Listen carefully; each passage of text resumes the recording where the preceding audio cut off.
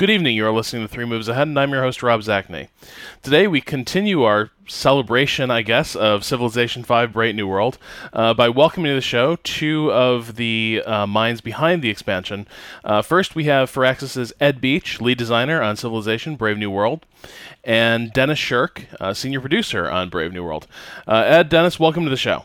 Thanks, great to be here. Thanks a lot, everyone. I think to, just jump into it right away and starting with you, Ed.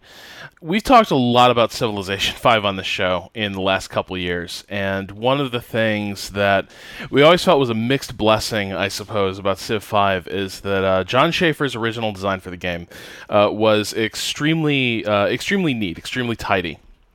Also very demanding. It required basically crafting a really strong game plan based around your civilization's unique ability, and really, choosing your victory almost from the start, and then trying to execute on your original plan.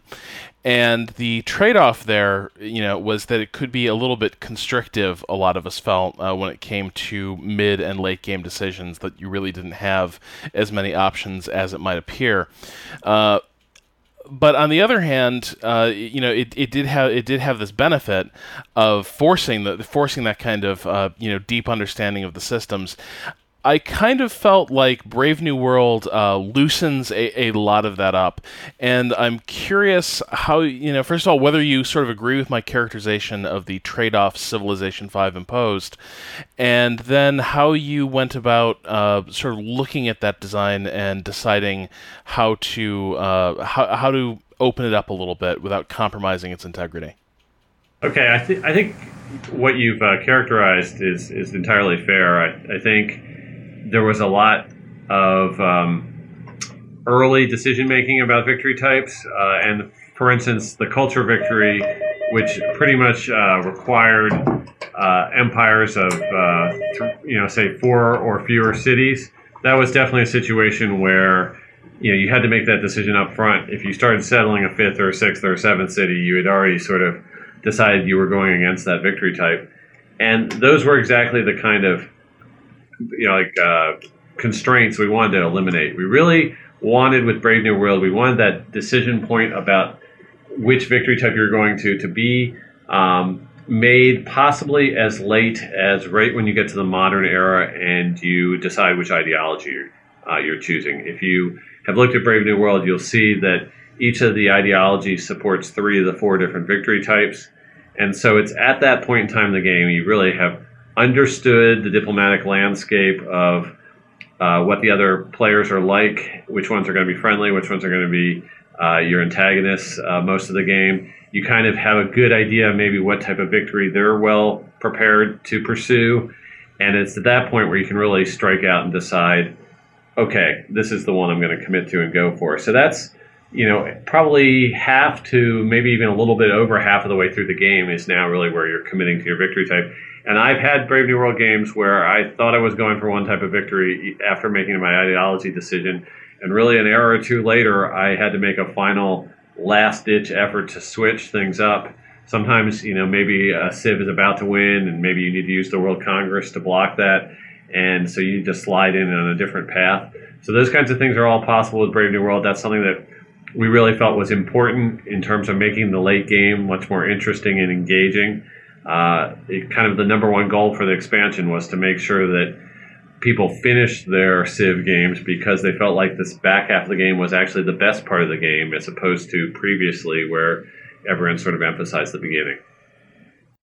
Yeah, I want to talk a little bit about just the whole end game issue for Civilization. I sort of felt like this was addressing not just issues that were unique to Civ 5, but really, how to make the end game of a Civ game interesting has been an issue that's always kind of dogged this franchise, I'd say. And I'm curious: is this the product of is this an expansion that really came into view just with regard to improving Civilization 5?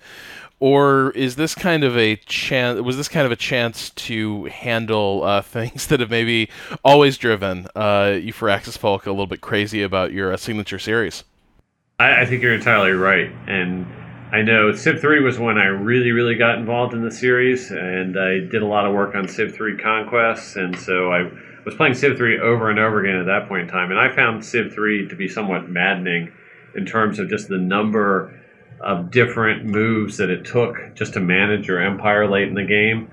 It was very, very difficult, I found, to ever finish a Civ 3 game all the way to completion, and I think it's improved a little bit with Civ 4 and Civ 5 in terms of the pacing there and just not having quite as many micromanagement tasks to make those turns just really, really long to play through.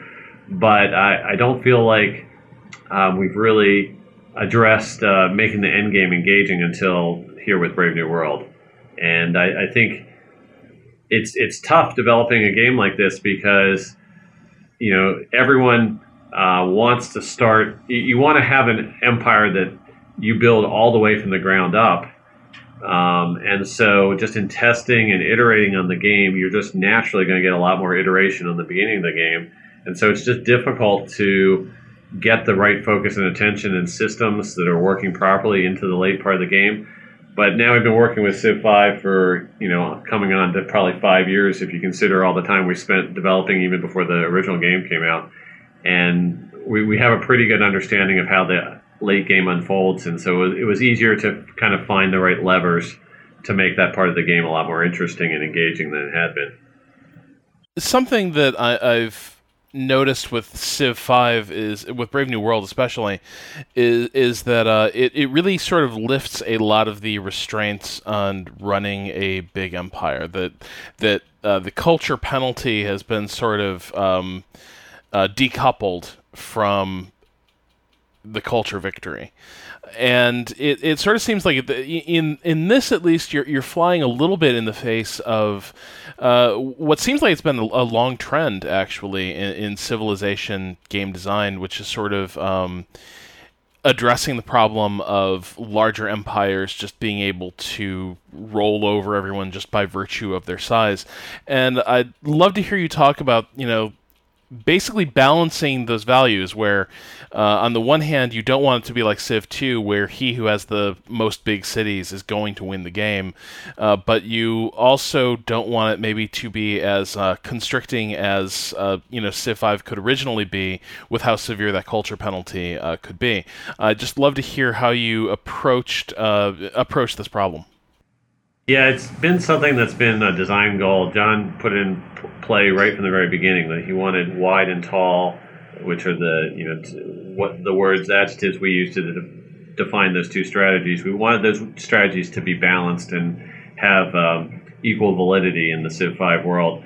And the one thing I didn't want to have with Brave New World, though, is I didn't want that restriction that you had to go tall to win a culture victory, because in Brave New World, the culture victory is all about creating an amazing set of cultural works and housing them within your civilization, and then kind of spreading that world out to the rest of the empires on the globe. And it seemed that that small insular empire that wasn't interacting with the rest of the civs was not the way we wanted to go.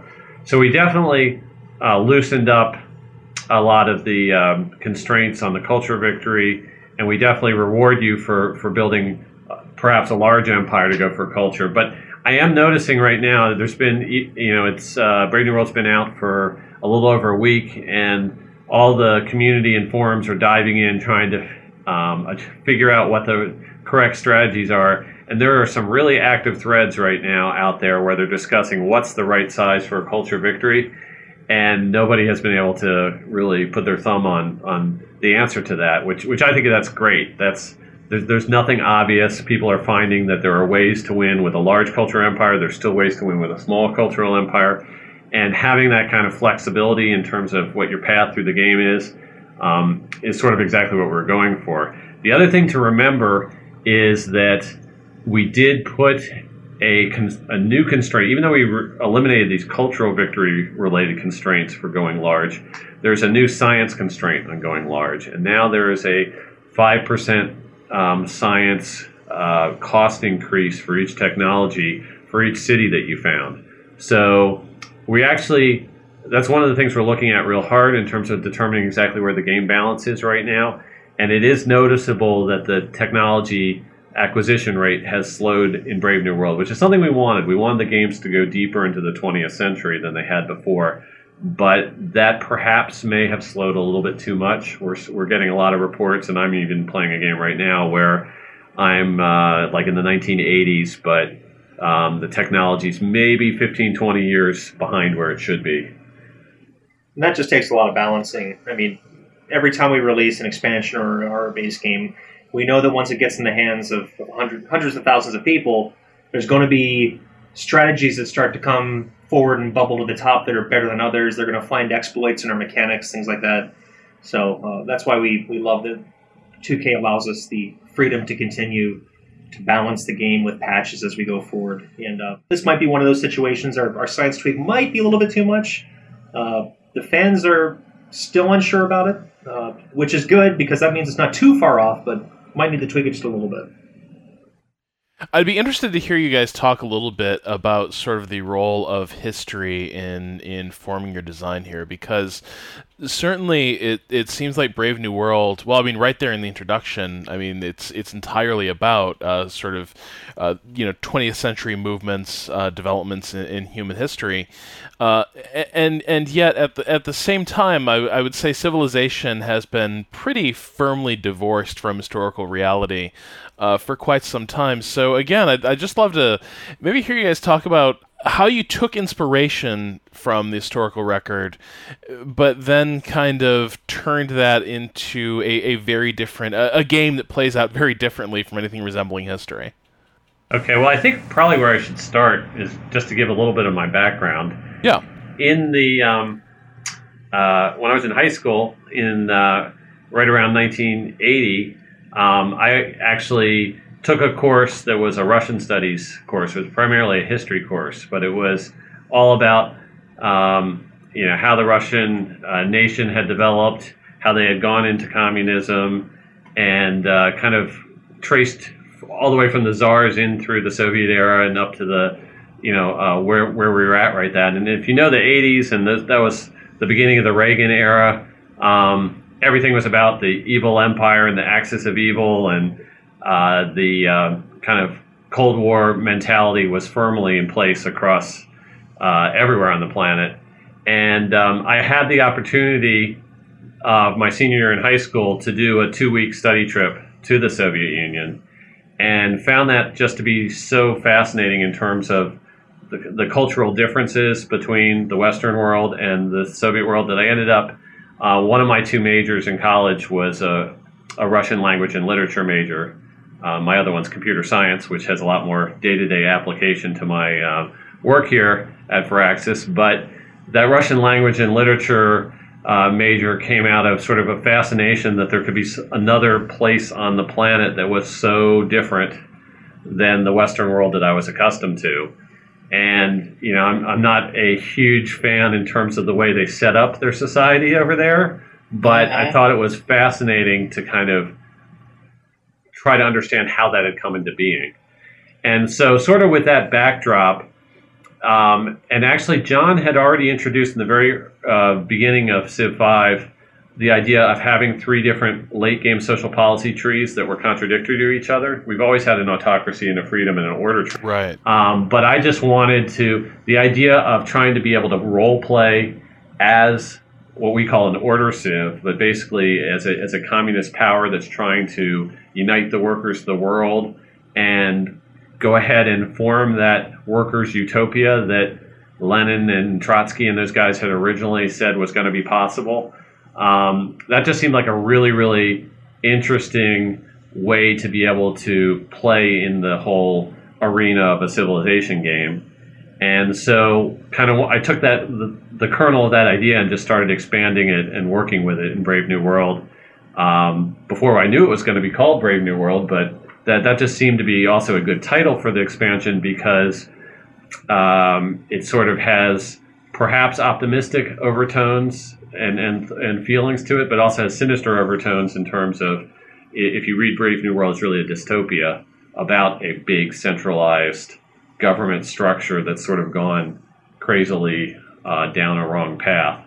So you throw all that together, and all of a sudden there was a lot of real world history, a lot of things that I had experienced firsthand that I felt like could come into the Civilization world and make it very, very interesting. That's what's so great about Civ as a whole. You've got this whole expanse of human history in terms of game systems. They're all basically, if you tear them down and you take away the politics, they all seem like situations that you can recreate in a game. And that's what's great about Civ, because while we can recreate human history in our own image any way that we want, we have all these things that we can insert along the way that kind of mirror things that happen in the real world. The player can identify with them. It's a lot of fun to see if you can have things come out differently. It just gives us a lot to work with.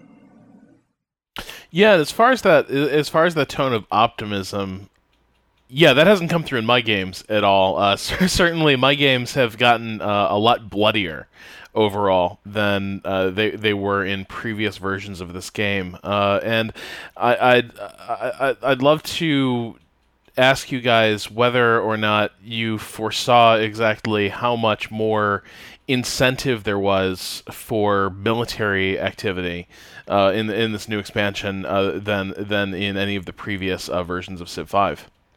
The funny thing is that if you actually go and look at Civ Fanatics, they think we have the opposite problem with Brave New World. They think that we made AI changes that made the world not go to war anymore, and that we're catering too much to the peaceful player by giving all of these tools to help avert war and make fighting wars harder. So it really just kind of shows that different play styles are floating out there, definitely all over the place. You've experienced a lot more bloody wars. So I guess it just depends how the game really pans out. The one thing I will say is that being that this is the second expansion, I felt it was really cool that Ed was able to stretch his legs and really maybe put in something that's not quite as optimistic. I mean, when we're talking about the ideologies in the world kind of splintering into these three factions, that's not exactly the idealized version of this future where everybody's kind of holding hands and actually kind of might spark some additional confrontations. But being that this is the second expansion, I think we can actually get away with that. People have been living in this idealistic vision for a very long time, and injecting a little bit of this reality we thought would really introduce some really cool gameplay differences. Players are not necessarily tuned to that, and we're seeing some of that on the forums as well, where people think that this is a whole new way to look at the game. I'm not sure what to do with this. I have to change the way that I play. So we actually like the effect that that's had for a lot of people. The other thing about the warmongering and whether the game is more bloody or whether it's more peaceful, I think probably the one thing that is true about Brave New World is the points where the world gets really bloody and the wars really start up have moved a little bit. With the patch that we put out for Gods and Kings in the fall, we had made sure that the AI was good at pouncing early on a player that maybe had a weak military. But part of the way it was doing that was it was really, really aggressively spending its gold and buying an army very quickly. And that left it in not as good a position in sort of the Brave New World new economic system for it to kind of be able to compete long term.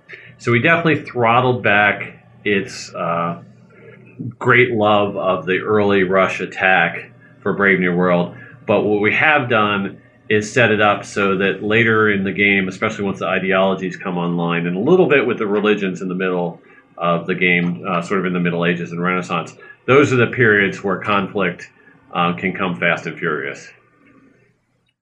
Going back to what you were talking about with some of the influences for this game and your experiences, looking at how the world was divided in the 80s, something I found really interesting is just that the ideologies and the way they provide bonuses to civs seems very reminiscent of the way religion works in this game, and it very much seems like there's sort of a comment there that, like, the early game civilization buffs are coming from whatever faith you choose and whatever belief systems associated with that faith. And then the late game, it happens again, but this time it's under this sort of, rationalist model of organizing principles for an entire society. But the effect is almost indistinguishable. And that's probably comes to a large extent from the fact that I was the lead on each of those systems. So in Gods and Kings, I definitely was pushing, making religion, the way you can sort of put your stamp on your culture and kind of configure your society and your empire to have just the right kind of bonuses that you needed to pursue the path you wanted in the game. And a lot of people wanted religion to go deeper into the game. We had people who really wanted religion to go all the way to the end and have it become, like a religious victory would be possible, and it would be sort of the thing that would carry your people all the way forward. We even had some people suggesting to us that maybe religion should transform into more what you were talking about with different lines of rational thought. But what we felt like was it was better just to have religion fade out and then bring another system online. And we just for familiarity of the players, we did set it up so there definitely are some similarities in terms of your ability to bit by bit be able to configure it and select those bonuses at the right time. But we definitely felt like it was better for them to be two systems, because in a Civilization game, you have like early game effects that you want to bring online to kind of help get your civilization up and going. But then you also have those kind of late game effects that you want to sort of help you kind of make that final rush to victory.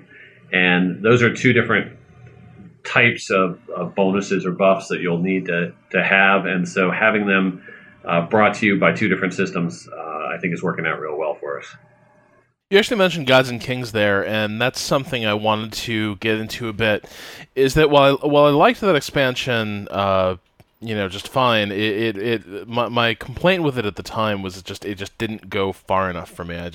I felt like it had made some very sort of small changes to Civilization V, even religion, which was I felt superficially a huge change. In terms of how the game actually played out, it didn't make a huge amount of difference, but it sort of seemed to me like when I saw Brave New World that everything that was in Gods and Kings sort of came into its own and took on this entire new set of consequences and implications. And honestly, looking at Brave New World, it feels kind of like this is a complete design that was sort of, created from Civ 5, and this is sort of the complete update and expansion. I'm curious, when you did Gods and Kings, did you have any of this in mind? Like, did you have an idea of where these systems were headed, or did Brave New World sort of flow from where you left off with Gods and Kings? Keep in mind that when Brave New World released, there's been about 6 years of total Civ 5 development that occurs. Mm-hmm. So as we're going through the process, especially with all the changes that John Schaefer made for the base game, you have to temper yourself a bit because you're making these big, huge changes. And you can either go super deep, like, for example, if we had all of Brave New World and Gods and Kings content in at the very first edition of the game, you'd make some hardcore fans extremely happy, and you wouldn't be able to introduce anybody new to the game because it's at that point, by the second expansion, you've got a very deep, complex game that people need to know or need to be aware how to play.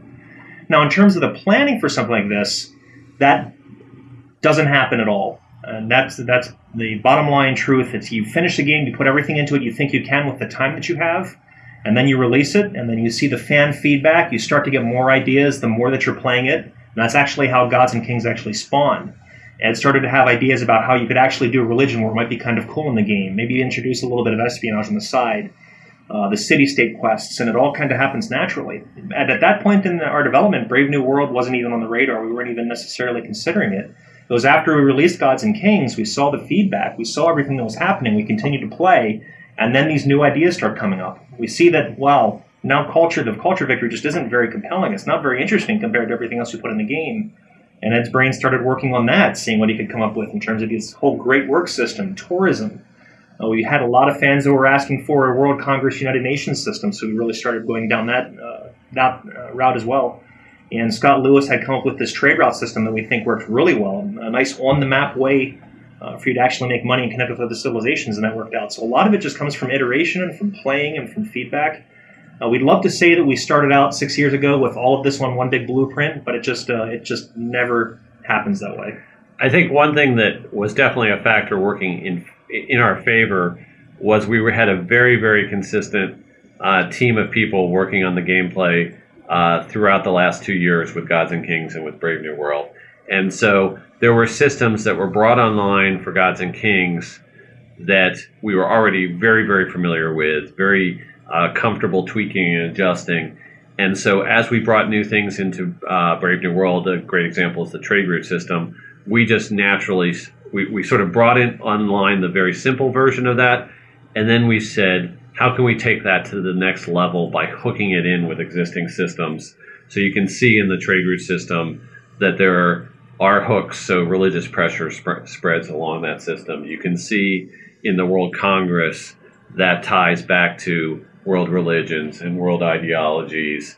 And so all of the systems, we kept interrelating them and hooking them back together and opening back up those systems from Gods and Kings and augmenting them more so that they played even better in the Brave New World universe. And so it was sort of 2 years of constant iteration by exactly the same group of designers and gameplay programmers that really culminated in what we have here with the Brave New World release. It's really an extension of the iterative process that we have at Firaxis. We could have worked on Civ 5 base game for an eternity, but what it really takes is just constantly updating and constantly playing the game. And that actually shows with the steps that we took for Gods and Kings to bring it up to a certain new level, the steps we took for Brave New World, and we took it up to an even new level. I think just the time that it takes to just sit there playing the game really helps just bring out all this great new gameplay that we have in a platform like Civ 5. And I think one last thing to add is a lot of the fans are like, well, why didn't they have all this in Civ 5 when it released? Vanilla should have been just like Brave New World was. But I don't think there's a huge amount that we learned from the process of releasing a game, putting it out in the community, getting the feedback from the fans, really understanding that feedback, then going back in and experimenting some more and layering new systems on top of that. So that we really feel like, to some extent, we had almost 4 different releases to the community because we put out the original game, then we spent a year working on DLC and improvements to the gameplay during that year, and we got a lot of feedback during that period as well. And then Gods and Kings maybe was a 3rd release, and Brave New World is like a 4th new release. So each of those times, we're not only putting out a new product, but we're also gauging exactly what's working, what's not working, what could be improved, what needs to be fleshed out a little more. And so it's that iteration both internally and with the community that really, I think, has gotten us to where we are right now. So you mentioned the trade route system, and this is just this is one of our favorite new features of the game. When we were talking about it last week on the show, I think our friend Rowan Kaiser called it sort of an unqualified success, and I would just love to hear you get into sort of the thinking behind the trade route system. And one thing that impressed us all is that the trade routes sort of remind you that they exist and sort of ask you to manage them at these really nice intervals when you might actually naturally want to reconsider what you're doing with your resources. And, that just seems to me like that's something that is so hard for a lot of strategy games to get right, is that balance between having something that's just sort of taking place behind the scenes that you forget about but can be hugely important and difficult to track down, versus sort of forcing the player to micromanage. And it just seems like with that system, you sort of alighted in this position where it's like, okay, yeah, the trade route has been operating for a little while, and yeah, this is a good time to rethink. Is that just a product of playtesting? What sort of research goes into figuring out when players sort of need to be nudged about what they're doing? Yeah, that system took a lot of iteration. We knew we've been kind of been consistent throughout Civ 5 that we didn't want any system that required an excessive amount of micromanagement, and what we really wanted to avoid is any system that it paid for you to go back and check up on it every turn. One of my biggest problems with some of the very early Civ games was they had map trading. And map trading was something that every time you explored the world, you got that little incremental boost to how much of the world you knew, and now your maps were worth just a little bit more. And so it could always milk a teeny little increment of gold out of all the other players in the game if you went ahead and traded your map each turn with them. There was also tech trading in some of the older Civ games where the turn that you research the technology, you had to go out to every single Civ in the game and figure out exactly what you could get for that and whether you wanted to trade that new technology to them. And we've been sort of very adamant about avoiding that kind of micromanagement in Civ 5. Anything where you have to go out every turn or you have to go out to every single Civ in the game were kind of no-nos right from the beginning. That was just a design pitfall that we were going to avoid at all costs. So as soon as we came up with the idea of the trade route system, we knew right away that anything that you could cancel on a turn-by-turn basis and have to go reevaluate what your best choice was now was not going to work for us. So we didn't know what the interval was. The interval now is about 30 turns, but we knew that there was going to be an interval and you weren't going to be able to micromanage these each turn. A lot of the iteration, I'd say, on the trade route system was trying to set it up so what you see right now, the different balances between the trade-offs. Do you go to city-states? Do you go to major powers? Do you do your trade routes internally or externally? All of that balance, that came bit by bit from playtesting. We didn't have the internal trade routes at all to begin with. We probably played our version of Brave New World for, 3 or 4 months at least before we even had the idea of doing the internal trade routes. But I think that's actually one of the most unique and interesting new things that changes the strategic paths and thinking in Brave New World, because now you can do things like set up a colony on another continent, and it's a city that normally would be this minor outpost that would take hundreds and hundreds of years to grow into anything significant. But if you can send trade routes to it and kind of prop it up for a while, all of a sudden, wow, you've got this great, strong presence on another continent. So as soon as there were several key moments in terms of our developing of the trade route system where we sort of said, aha, that was a really good addition. This is something that's really going to make the system shine. One was definitely adding the internal trade routes. And then I think the second one was when we started adding science to it. We didn't have science on the trade routes initially. They were just gold-based. And we added science, and shortly thereafter added religious pressure to them as well.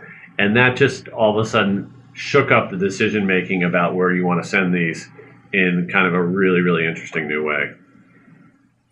Yeah, and it's also one of those systems that I would say sort of encouraged my games, I think, to maybe take a more combative turn, because previously, cities were kind of like these islands that just sort of floated out there, and there was this concept of trade between cities and everything in connection to the capital, but it was all kind of, if it had tiles around it that supported it well, they just could kind of run themselves, and you didn't necessarily you didn't have anything you needed to protect with a big army if you could just keep your relations up and keep the barbarians at bay. But the new trade route system has really, I find, changed my perspective on the entire map, really, where suddenly there's this, it's not just the borders of my empire that concern me, but like there's this idea of trade lanes and hubs that need to be protected, and if something gets screwed up with them, perhaps I need to be able to intervene there, and it's a really cool system, and it completely changes my relationship with geography in Civilization. Yeah, I really like how normally in Civ 5 you looked at the map and the first thing you focused on were where are the land choke points, and like, wow, if I get a citadel there, I'm going to totally dominate the paths between this half of the map and that half of the map. And now I find that just like you're describing, my thinking is probably more often inverted, and I'm looking for where all the sea paths are and where are the sea lanes, and are there any one tile wide peninsulas that you can plant a city on, and all of a sudden now trade's going to come right through that canal-ish kind of sort of Suez Canal-like feature. And it's just great to have people thinking about the map on a whole different level. In general, we try to, as much as possible, have our systems play out on the map, because that's the game world that we want people focused on. And so the fact that trade routes is so kind of intrinsically interwoven with the map is a great part of that system. When it comes to thinking about sort of the next stage for a civilization. I'm not asking about like Civ 6 or anything like this. I'm talking about like when you release something like this, when you released vanilla Civ 5. How bruising are the internal critiques? Civilization 5 was. I don't think I've ever seen a civilization as controversial as Civ 5 was when it came out, and it feels like here with Brave New World, it has become much closer to what I consider a traditional Civ, though, obviously based on a drastically different design. And I'm just curious, like, internally, do you sort of see the same camps pop up at Firaxis that you do, online at places like Civ Fanatics, where you have sort of defenders of the original, Civ faith and people who like the new stuff? Do you see, is that sort of replicated internally among you guys? Not so much. When this team was like developing Civ 5, everybody is bought into that vision at that point, and it's not the kind of development environment where the designer is the only voice in the room. I mean, the entire team gets to contribute to a game, so it does cut a little bit because we follow our fans a lot, and we love our fan environment, and that's where we get a lot of our great feedback from, and we always want to make them happy. So when you release something like Civ 5, and you see Civ Fanatics, for example, split into two camps, it cuts a little bit because you're kind of like a kid that wants their parents' blessing and says, you did a really good job. So you want a little bit of that, and you want everybody to be doing it.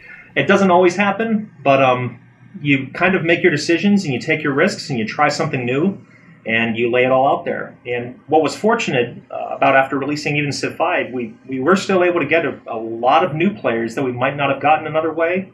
So it is kind of it's a catch-22, or there's a give and take there in terms of how much do you really want to create something that's entirely for the hardcore versus how much do you really want to bring in some fresh players as well. So we always want to live somewhere in the middle while still making an amazing game that has a lot of potential for our hardcore players too. And it's great that we had the opportunity to go 2 expansions in and actually get to that point where everybody now knows how to play Civ 5. There's very few stragglers out there that are going to just walk into it blind and say, I don't know how to play, there's too many new systems. And that's really what Ed's had the chance to do with Brave New World, is kind of just go all out in terms of depth and complexity for this fan base, for places like Civ Fanatics and Civilization DE and all of our other fan sites that are with us in the 2K forums. And I think what helped us through the initial reception of Civ 5 is that the team was really bought into this vision, and maybe we hadn't fully realized, what a 1 unit per tile hex-based world with city-states could ultimately achieve. But maybe that wasn't all there in Civ 5, but the team still maintained that vision as being a very, very strong design and a strong vision for what what would be great in a Civ game. So, it was just sort of the fact that not everyone had bought into it yet just gave us a little bit extra incentive to keep pushing and keep going, because we still believed in that vision, and we felt like we could bring everyone else into believing in it as well. Definitely. Is there ever a concern that when you guys talk about sort of following the fan conversation, and with regard to a couple answers actually you've given me here today when we were talking about when I was asking how much of Brave New World was already in your head when you were making Gods and Kings, it sounded like there was a little bit of defensiveness just regarding that maybe old accusation that Firaxis was holding out on the real design and trying to parcel it out through expansions. Is there ever a concern that following those fan conversations too closely can be, discourage experimentation? Can sort of have a chilling effect on the internal conversation about where to go from here. Not at all, honestly. I mean, that's what resulted in Civilization 5 being the way it was. I mean, it would have been a very easy decision for John Schaefer to build on top of Civ 4, and that's it. And he and the team just decided to go in a completely new direction, try something really new and just put it out there. And I think Ed did the same thing, not as much with Gods and Kings, which was just kind of building on top of what we have in 5, but Brave New World, he really wanted to try something new, and that included, gutting the entire culture system of the game, which a lot of people enjoy playing. We follow the Civ fan forums very closely because we love being part of that conversation. It's also a great place to go to find, even just bugs. After we release Brave New World, we love hitting the community sites and the 2K forums and Civ Fanatics, and just to see what people are running into, to see if we can help them through issues. And we love being engaged. And certainly everything comes with a grain of salt because everybody has their own opinions, but I think that's never completely had us avoid taking risks. And I'm sure you're going to see that moving into the future, that's not going to be an issue here at all. Something I really enjoyed in Brave New World is it just sort of seems like so many cool ideas sort of recognizable from the history, I guess, of 4X at Firaxis are coming back into play. And one of the things I really enjoyed doing in Brave New World was sort of jockeying for position in the World Congress. It brought back a lot of great memories of sort of battling it out in the Planetary Council in Alpha Centauri and trying to completely screw people with unfavorable global initiatives or defend myself from people trying to do the same. And it's another big change that you brought into this game, and I don't think there was really anything too analogous to it in Civ 5 before. So I'd just like to hear you guys talk a little bit about the decision to create this basically entire late game metagame that sort of layers into this, where it's all diplomacy driven, based around just a ton of policy choices that the entire world can make together. Yeah, it definitely was inspired by that kind of Alpha Centauri type system, and the gameplay engineer that was working on that system, Anton Strenger. He admits that Alpha Centauri was one of his favorite games, right from the get-go. It was one of the 4X games that really got him excited about, strategy as a genre. So there was definitely that influence. We also, I think the other genesis of this was that we had put a lot of work in Civ 5 into the concept of a city-state and making city-states not only useful partners to help you develop your economy. Maybe you're getting food from the maritime city-states or happiness from a mercantile one or whatever. But we also wanted them to be sort of the diplomatic pawns that kind of got the world, sort of like Serbia before World War I, this sort of brought the superpowers into these engagements because fighting for control of that city-state world was an important thing that you need to really do to get your empire all the way to the forefront of the world stage.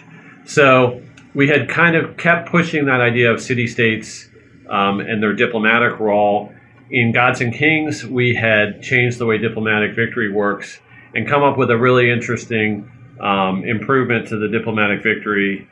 We felt like where we've yet again changed the way the voting worked. So we kind of knew naturally that we just had to kind of keep working with that system and introduce it to the player earlier in the game, right?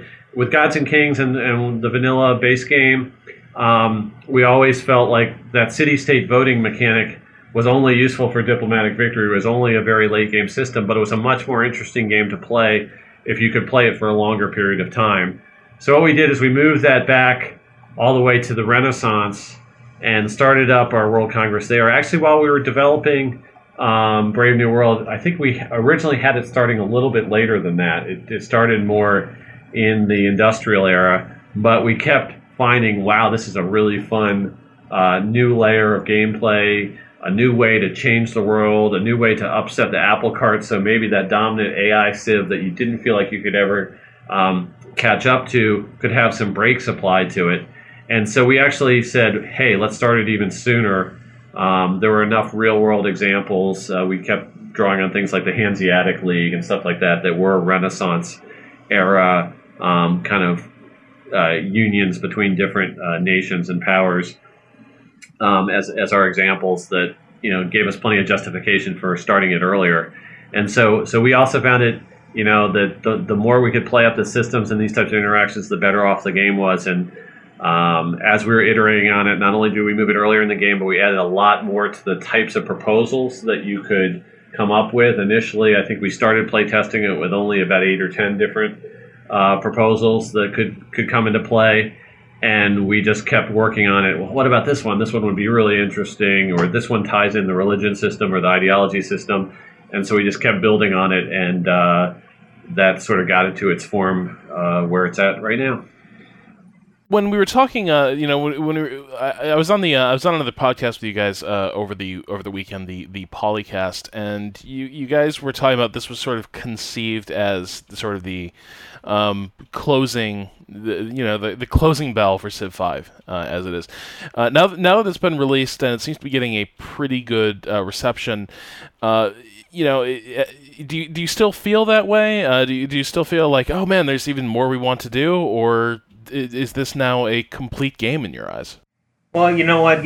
We originally approached Gods and Kings the same way, but there was still a lot to be done. Brave New World was conceived that way. We genuinely did really try our best with Brave New World to kind of bring the whole thing full circle. We wanted people to feel that there is an entire big, satisfying experience there. We know we have a fall balance patch coming up where we're probably going to, add in a few other odds and ends and tweak what's currently there. But, you can never tell, honestly. I mean, we see that the fan reaction's been fantastic, and we might have the same thing happen that happened after Gods and Kings, where we're just sitting here playing it more and more and then realize, hey, but what else we could really do with this? We could do X, Y, and Z. So time will tell, but it's nothing that we can really put our finger on and commit to something like that today. And when it comes to, because I just remember I wanted to bring this up a little bit earlier, when it comes to faction design, to Civ design, it just seems like Civilization 5 did a better job of creating distinct play experiences based on who you decide to play than really any previous Civilization. And one of the things that really tickled me in Brave New World is Venice. And it's sort of the one city Civ that can only sort of interact with the world through puppets and outrageous amounts of money. And first of all, could you guys talk a little bit about sort of designing that Civ, because it seems like it's kind of a really risky Civ to design, and I'm curious whether now that Venice seems to work pretty well, do you guys feel emboldened at all to maybe release other Civs that sort of break the rules in unusual ways? Well, it's funny you mentioned that. Originally, Venice was conceived. It was always conceived as like the possibility of a one city challenge kind of Civ. But we really conceived it to be kind of a hardcore mode. We wanted this to be, a really challenging one to play for, really senior players who played for a very long time. And it ended up being just like one of the most fun Civ to play overall. It wasn't really having anything to do with hardcore. It ended up just being really, really fun. And it was a neat side effect to see how it all came out. We started with one city, then we had to answer the questions, well, what do you do with cities you capture? We puppet them. What do we do with if we just allow puppeting, how are they going to compete?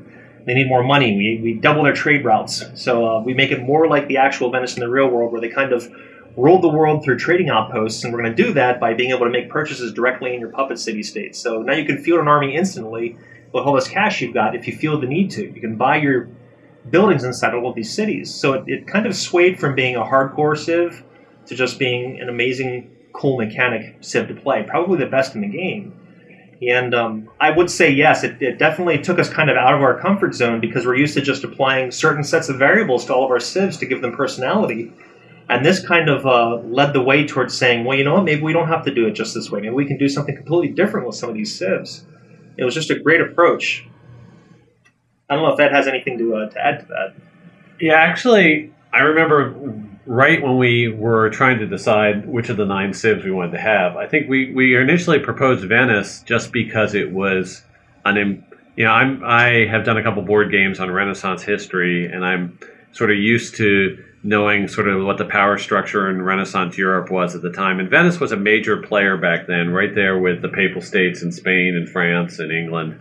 And they were sort of the main foil for the Ottoman Empire, blocking a lot of their naval expansion into the Mediterranean. And so I felt like they were a legitimate power. And I knew them as the Republic of Venice that had outposts all the way down to Cyprus. And I felt like this was a reasonably legitimate empire for us to enter games. But some of the other people on the team were like, Venice? Why would we put Venice in? Isn't that just a city-state? Why would we even consider that? And I think it was out of that thinking in that little conversation that we said, well, what if they play like a city-state? And that's sort of their hook. And initially, some of the very early builds we had with Venice, it was very hard to do anything with that. We didn't have the mechanic yet where they could take over city-states. We didn't have the ability to buy gold, to spend gold anywhere in their empire. It was very difficult at first, right after we did introduce puppeting of city-states, to figure out how you could defend those city-states. Because often the most important way to play Venice is to find those city-states that are at a trade nexus, where trade routes coming from that particular city-state can all of a sudden push your trade empire the rest of the way across the globe. And so those were great places to build your trade empire, but they're often very detached from your original city and very, very hard to defend. And so you would puppet these states and they would just get clobbered by the AI nearby saying, well, that looks like a very juicy target, and it would take it right out.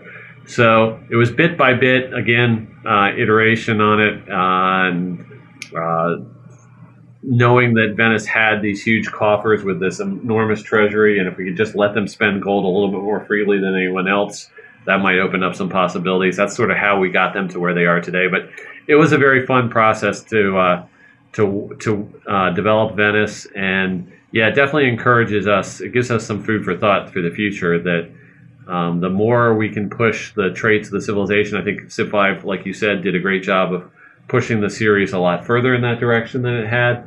But I think we, again, just over and over again are seeing payoffs for pushing on unique play styles.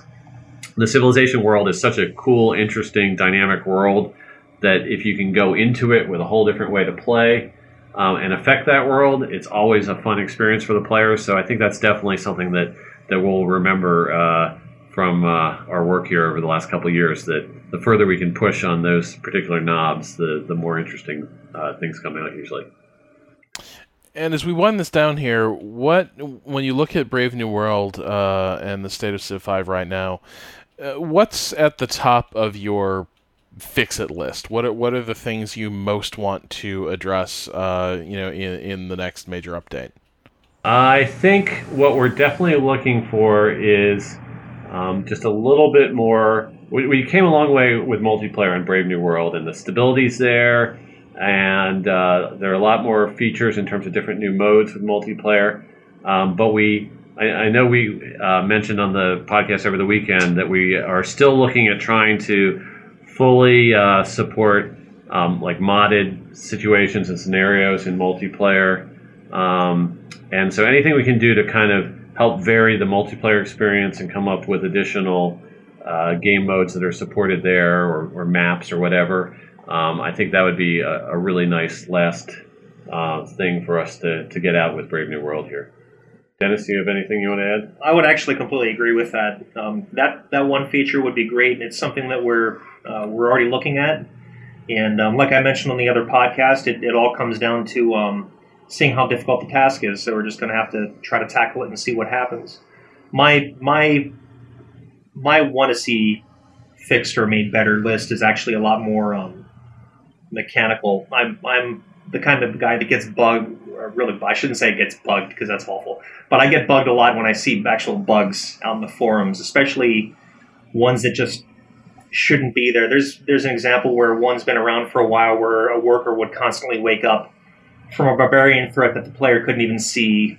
Little things like that kind of take you out of the experience. Those are the things that I've been paying attention to the most, just to make sure that we get all these things squashed heading into the fall and into the holidays.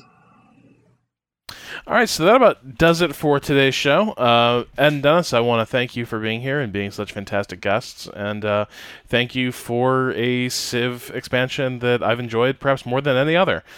So fantastic work, and I really look forward to what you guys get around to doing next.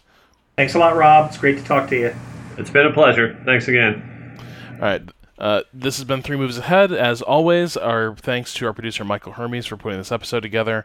And we will be back next week. Until then, good night.